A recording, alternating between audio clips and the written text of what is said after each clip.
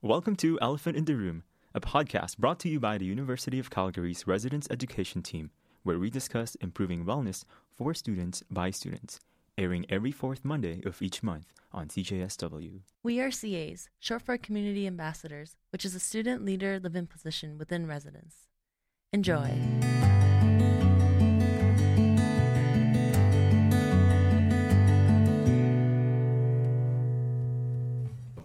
Hi everyone, welcome to our second episode of the podcast of the year. Today we'll talk about self-advocacy. My name is Kim and I'm an accounting and economics student. Hi everyone, my name is Farah and I'm a fifth year political science and international relations student. I'm Kevin and I'm a third year general commerce major. And I'm Timmy. I'm a master's student in kinesiology. We'll be talking about self-advocacy. And self-advocacy is described or defined as the ability to speak up for yourself and things that are important to you. And in a nutshell, self-advocacy means that you're able to ask for what you need and for what you want and to tell people your thoughts and feelings. And also means that you know your rights and responsibilities, you speak up for your rights, and you're able to make choices and decisions that affect your life. So that's kind of the definition, like according to this website that I'm on. Do we have any experiences that we want to share with people listening about us advocating for ourselves or advocating for other people or watching other people advocate for themselves? Well, Timmy, you know I had some self-advocacy there, and that's why I brought up the topic for the podcast, actually. Mm-hmm. So I was having, roommate issues, always a good time, and so I had to send multiple emails, deal with CAs, because I knew, I couldn't do everything, Mm-hmm. which I think is an important thing of self-advocacy, is, knowing when you're limited, but also going to as much as you can. Yeah, I think that, again, another website, the first step of, advocating for yourself is knowing what you want. And, doing your homework is step 2. And step 3 is, starting small. And so, you definitely, you knew what you want. You were in this terrible situation, it seems like. And so you wanted a resolution. And you went up to everybody that would hear you, and you pleaded your cause. And do you want to share how it worked out? Well, I moved to a different room. Mm-hmm. So that was something. And I found out within 3 or 4 days, even though it was a long weekend. So normally they take 2 weeks. So I think just by going added, that Mm-hmm. it sped up the process and helped my mental health there. For sure. And I think this just brings me back to living on res. I feel like it's so important to kind of get yourself to have those experiences and really speak up for yourself, because it's one of the first times that you're not living with your parents. And I'm really glad that it worked out and that you're in a new room. I do actually have a story. I think for me, one of the best advices that I ever got was within yourself, there's an inner mentor and an inner critic. So when you talk to yourself, you really need to talk as if the inner mentor is talking to you and not the critic. So when you imagine your inner mentor, it's who you want to be in 5 years. How do you see yourself? What's the job that you're doing? How do you look? And how do you present yourself in society? And I think when you look at yourself from that perspective, you really learn to talk to yourself with kindness, but you also learn to ask for what is right for you, right? And I found that was a really helpful advice that I got when I was doing my co-op term, and my manager gave me that advice, and it really helped me to kind of say what I wanted to experience in my work term, and really helped me to kind of tone down the negative self-talk that was coming from my inner critic. So yeah, I think that's important for self-advocacy too, is to have a vision of how you want to present yourself. Mm-hmm. Well, and yeah, I think for students that self-critic is your default kind of mental state when you're coming out of high school into your second year of uni is you don't know what to do. So you look at all your mistakes instead of looking where you can be in 5 years, right? For sure, yeah. And I think it's such a big thing nowadays to have self-deprecating humor to kind of cover up mistake as opposed to looking at it with compassion for yourself, right? And I know we're all kind of guilty of it. We all have that look on our faces right now where you're we do that. But I think it's important to remember to approach yourself with kindness too. Yeah, and that definitely revolves around one's self-esteem, and it's kind of defined here as one's overall opinion of themselves. And so if I if I was to look in the mirror and I only see my blemishes, then my day is going to be horrible because I'm only going to be thinking about the negative sides of who I am and what I look like and what I do and etc. Yeah, on the topic of self-advocacy, going back to that, I had a situation a couple of years ago with grades and an exam, and Yeah, I went to the professor, I went to the faculty dean, and I also went to the ombudsperson because I felt I was mistreated. Because I felt I was mistreated in the exam. Like, I didn't work out as well as your situation did, Kevin. So, like, I mean, I did try my best, and I did, like, go all the way, take it as high as I could take it. But unfortunately, it did not work out in my favor. But I definitely learned some positive skills of, like, how to have those tough conversations, because it can be hard to basically sell yourself on, like, I maybe not deserve, maybe not have earned, but I want this to happen for myself. I want to be given a fair shot. I want to move my room because of this. I want to get the mark that I feel like I've earned by studying, like, countless hours for this exam. But yeah, it just didn't work out for me. But I know that also, like, accepting failure is also a hard thing in terms of, like, self-doubt and self-advocacy and self-esteem. Absolutely. See, I feel like coming to Canada was the first time that I've been exposed to, like, learning about advocating for myself more and speaking up for my rights and responsibilities.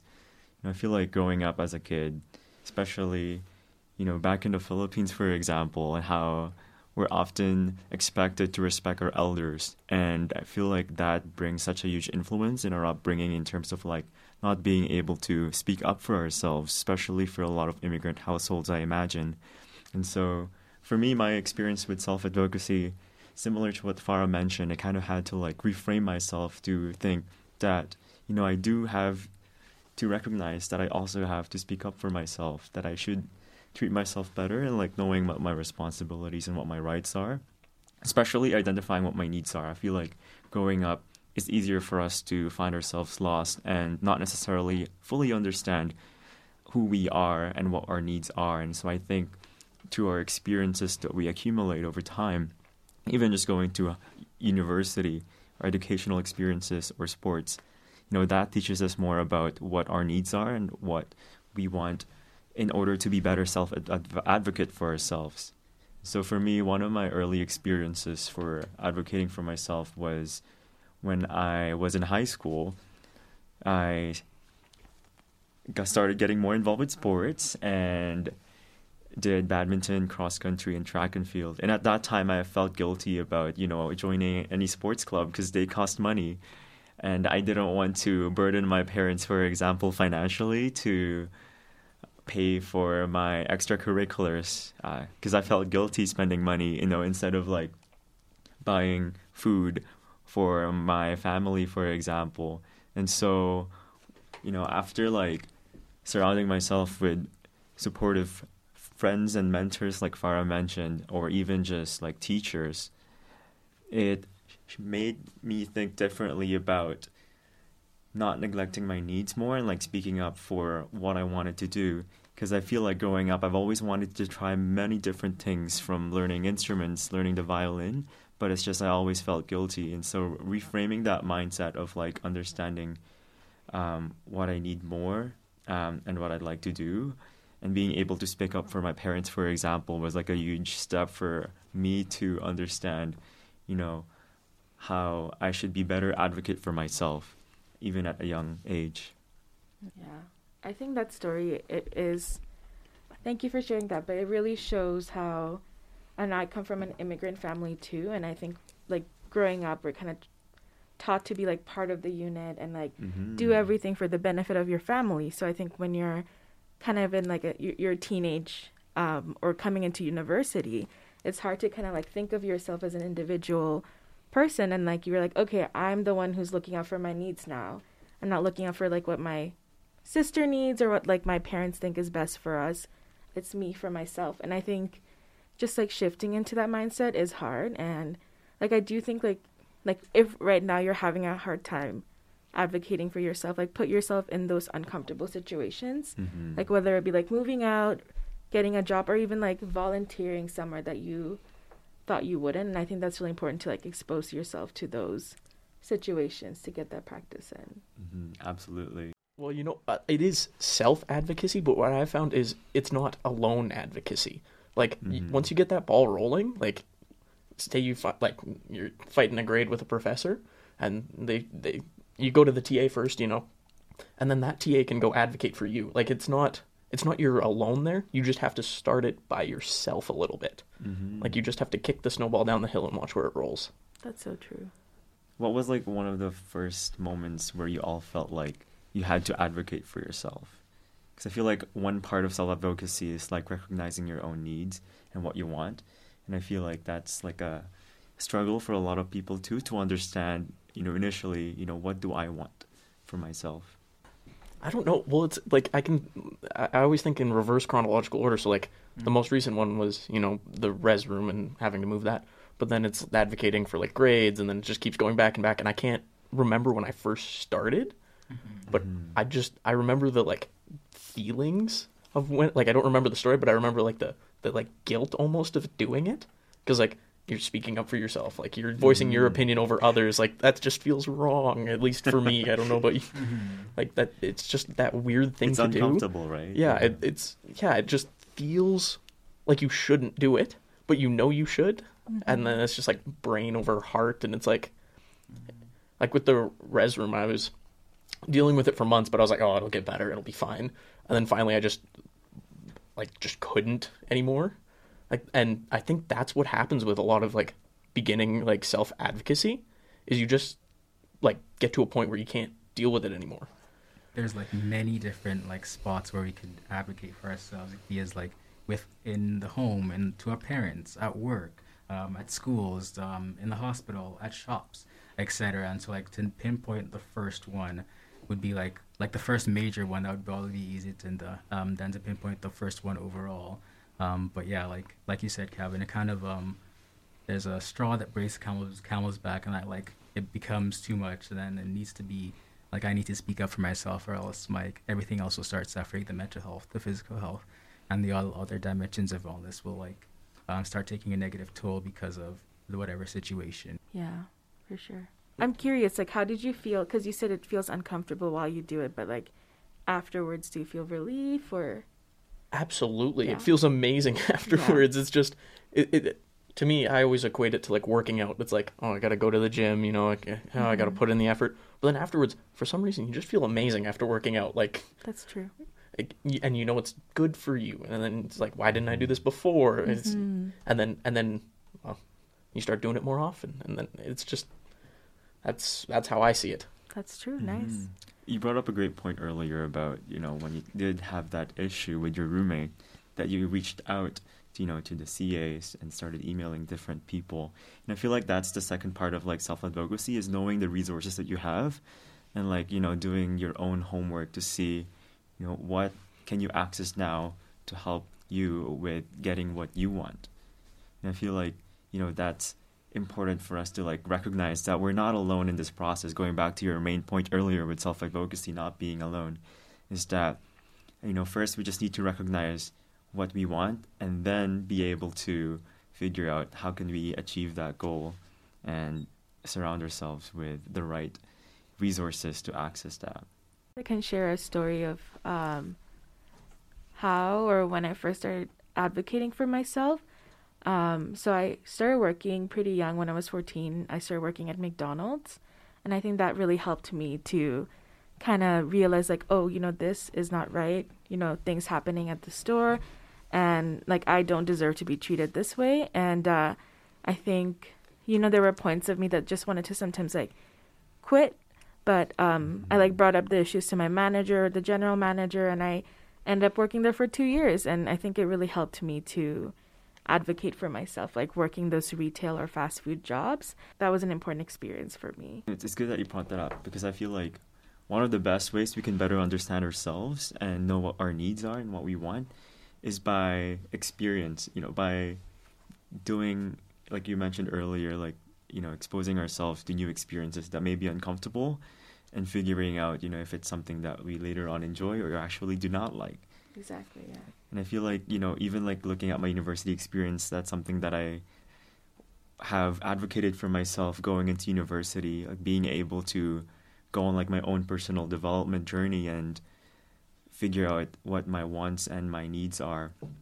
I remember in my first year, for example, I joined over 20 clubs on campus, and, balancing that with like full academics was a nightmare to experience, mainly because I had to make sure that I had the discipline to like be able to study, commit to my classes, and almost have it as a full-time job from studying and attending classes 9 to 5, whereas I tried to like attend various club events afterwards. But one thing that I learned the most by, attending all of these clubs, it was that it gave me a better idea of what my interests are, and also exposed me to various people, various peers and friends that, like we talked about self-advocacy too, is finding mentors or like-minded individuals that can help us in our journey. And so for me, that was like a great experience despite, this challenge of balancing and overcommitting to multiple extracurriculars. On that note, I just have a question for you, Kim. Knowing what you do now and what you did then, would you do it again? Would you join as many clubs and be that involved with extracurriculars as well as balancing the academic life? Well, definitely not. Because that's the thing, right? If I know what I wanted now, then I'd be more certain of what extracurriculars I want to get myself involved in. It goes back to like quality over quantity. And I feel like I did have to experience that point where I just had to like join over 20 clubs to know and better understand myself in that process. But knowing what I know now in terms of like, for example, my interest with being able to advocate for mental health, with poverty alleviation and financial literacy, I would be more specific with extracurriculars that I would involve myself in participating in those various clubs. Don't get me wrong, I do like participating in, I remember in my first year I joined the aquaponics club, gardening club, and the law club in grad school when I was an undergrad, just to like expose myself to these various experiences. However, knowing what I know now, it's not something that I necessarily would want to do in the future per se. And so I'd say that experience taught me a lot about focusing on quality experience, interests, and passion over quantity. That's really insightful. Yeah, I would have thought that your answer would have been yes, that you would do it again because of everything that it taught you. But I guess the opposite side is to know that you already know at this point in time in 2021 when we're recording this, you already know kind of where your passions lay.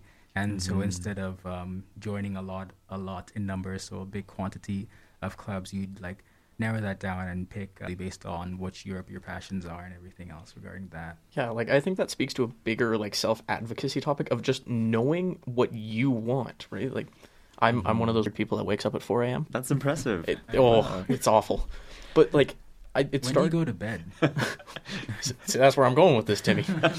I'm in bed like 9:30. Like I'm out, right? And what do most university students do on like a weekend night?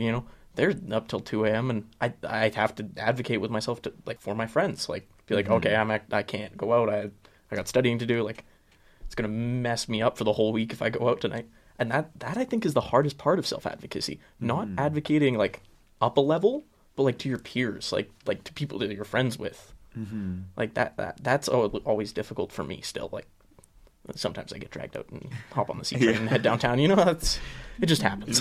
Yeah. It's great that you pointed out, because I feel like part of self-advocacy too is like setting those boundaries, especially with yourself and with others, like being able to navigate that. And like you mentioned earlier too, like I feel like once you get to know yourself more, part of like maturity too is like being able to uphold those boundaries and standards for yourself. For sure. And I think like what you said, Kevin, like I so agree. Like I still have so much issue. Like I know setting boundaries is important. Am I good at it? I'm not. So it's hard. I think when you're talking to someone who's like above you or someone that you don't know that well, it's more like, okay, like this is right for me.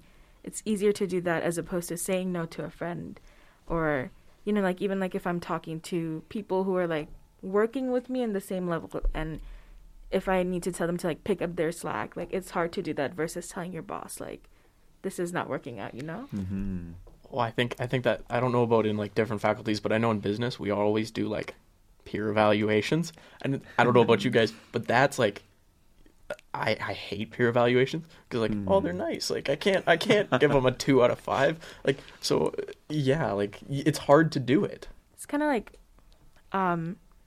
brings a question to my mind. I feel like I hear this from a lot of business majors is when there's like group assignments and group papers, like you folks have that a lot, as opposed to in arts, like we don't really have a lot of those. So like a lot of the times their experiences, they find that they're doing most of the work or the other person doesn't contribute. So like how do you deal with those situations?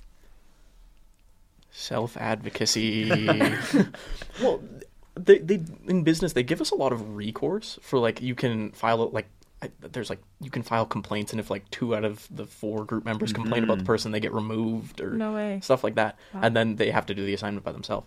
Or there is the peer evaluations, though I don't know how like effective those are. And I mean, I haven't taken many, like I've taken some classes in business, but a lot of mine have been non-business. Oh, okay, I see. So yeah, it's different in each class with different professors. Like there's certain professors that I feel comfortable just walking into their office and being like, hey, can we do something about this? Yeah. But then there's other professors that I'd go, I don't know how they'd take this. That's true.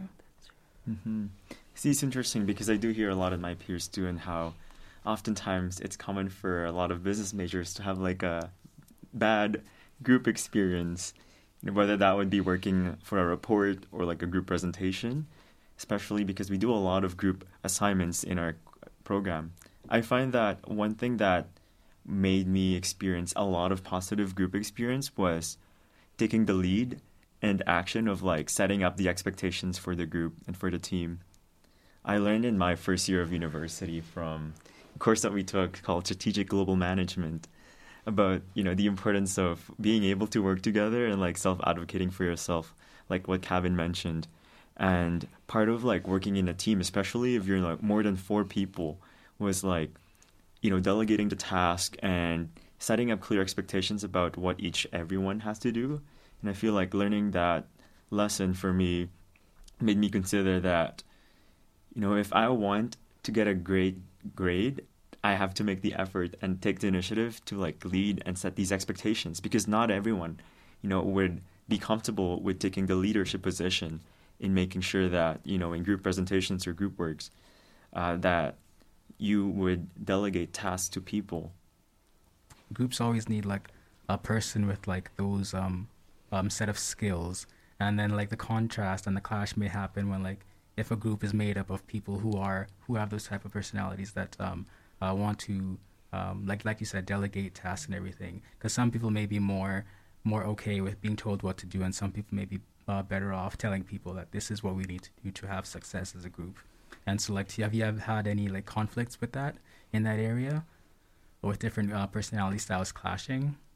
Oh, absolutely. Even, I feel like in residence, right? Like that's quite common as well, whether that would be roommates or working situations. But one thing that I learned from the courses that I took in business, I took over the summer, I actually took like a leadership expedition course where we had to do a 6-day, 5-night backpacking course in the wilderness, was understanding that each of us have our own different styles of being integrated in a team, different roles, whether you're someone who's like a warrior, a diplomat, an engineer, or a poet. Like these positions are metaphorical for positions that we often take into in a group setting. And basically what my professor highlighted was recognizing that in a team-based settings, each of us have our own agenda, our own needs. However, it's always important to focus on resolving task-based conflict and not make it turn into a interpersonal conflict. And I feel like a lot of the time, especially when we don't necessarily know our group members, our peers, in a deeper level, that it's easier for us to like take into account our differences and take that personal, whether if they're not taking their workload properly. And, we don't know whether they are experiencing perhaps some personal problems in their lives. And so I think being able to distinguish that makes such a huge difference, whether you're working or living with a roommate or even just hanging out with your friends, playing games. Exactly. I feel like the use of like I statements are so like powerful in terms of communicating your feelings and your emotions and things that you notice, and like advocating for yourself in all the different situations that you pointed out. So would you all like have any advice from what you've experienced in terms of advocating for yourself to give to our listeners? I guess I have a couple of things to say. Again, visualize yourself in 5 years and have that inner mentor ready to go when that negative self-talk comes in. Mm-hmm. And the second thing is and I think it kind of like touches on what Kim was saying about taking the lead. Because like when you're doing that, you're kind of telling everyone like, I value this project and I want this to be done. You're really kind of setting the expectations of how others treat you by how you treat yourself. So when you like show them this is important to me, like I don't know, if they see like I value like this project getting done, they wouldn't be like, oh, like Farah thinks that it's okay, she doesn't care, like I can hand this in like 5 minutes later. Treat yourself right and set that expectation. And yeah, like just imagine your inner mentor. And yeah, like I think the biggest like underminer of self-advocacy is imposter syndrome, which we do have a definition here, which I can read. It's a psychological pattern in which an individual doubts their skills, talents, or accomplishments and has a persistent internalized fear of being exposed as a quote-unquote fraud, right? So, like, if you're not you can be the most knowledgeable person in finance, but if you get a group member who, like, is loud, boisterous, like, they, like, are just that, like, dominating personality, then you might not be, like, feel comfortable advocating for yourself because, oh, maybe I don't know this. Like, I know I've experienced that where I'm like, I'm sure I'm right, but, like, I might be wrong, and I'm not going to, like, voice my opinion or anything on group projects specifically and stuff like that. It definitely plants a seed of doubt, right? Especially when you feel like other people can do a better job than you. And I feel like that's something I've experienced, you know, like involving myself in various extracurricular clubs and peer helper positions and volunteering positions, is that, like, throughout those time, like, for me as an introvert, you know, I felt like I needed to always be extroverted in different roles. And for example, even when I was coaching for Special Olympics, you know, people had to look up to me in terms of like setting up what the agenda, the plan, the training regimen is throughout those program. And I find that, you know, it puts me in a role that I don't necessarily see myself more of, but it's those opportunities that allowed me to challenge myself, my own framework, and my own idea of imposter syndrome, in thinking that, you know, after overcoming those experiences, that I can do that. I'm capable of speaking up for myself, and I can be more extroverted if need be, and I can speak up for myself. I feel like one of the greatest lessons I learned from those experiences is ultimately being able to understand that, you know, we're all living our own different timelines, and despite where we are in terms of like our own well-being or our own personal growth, at the end of the day, being open to new experiences can lead us to better growth and development for ourselves. And I think just having the mindset of adopting a growth mindset and being able to be more intentional with our own lives puts us ahead of where we were in the past. Yeah, I feel like that's some great words of like knowledge all shared by you three, and your feelings and your fears and your doubts are all valid. Your CAs are always here. CAs are community ambassadors within residence. Other people as well, RLCs, and everyone within the residence education team. We are all here for you as residents and students, and to find your resources, because as was said earlier, although it's self-advocacy, it's not alone advocacy. See you on the next one. Thank you for listening to Elephant in the Room, brought to you by your wellness CAs. These conversations are sparked by students in residence. If you have any questions or suggestions, you can reach us at our Instagram at wellnessinres with an S, or email us at wellnessinres@ucalgary.ca. Stay well, UCalgary!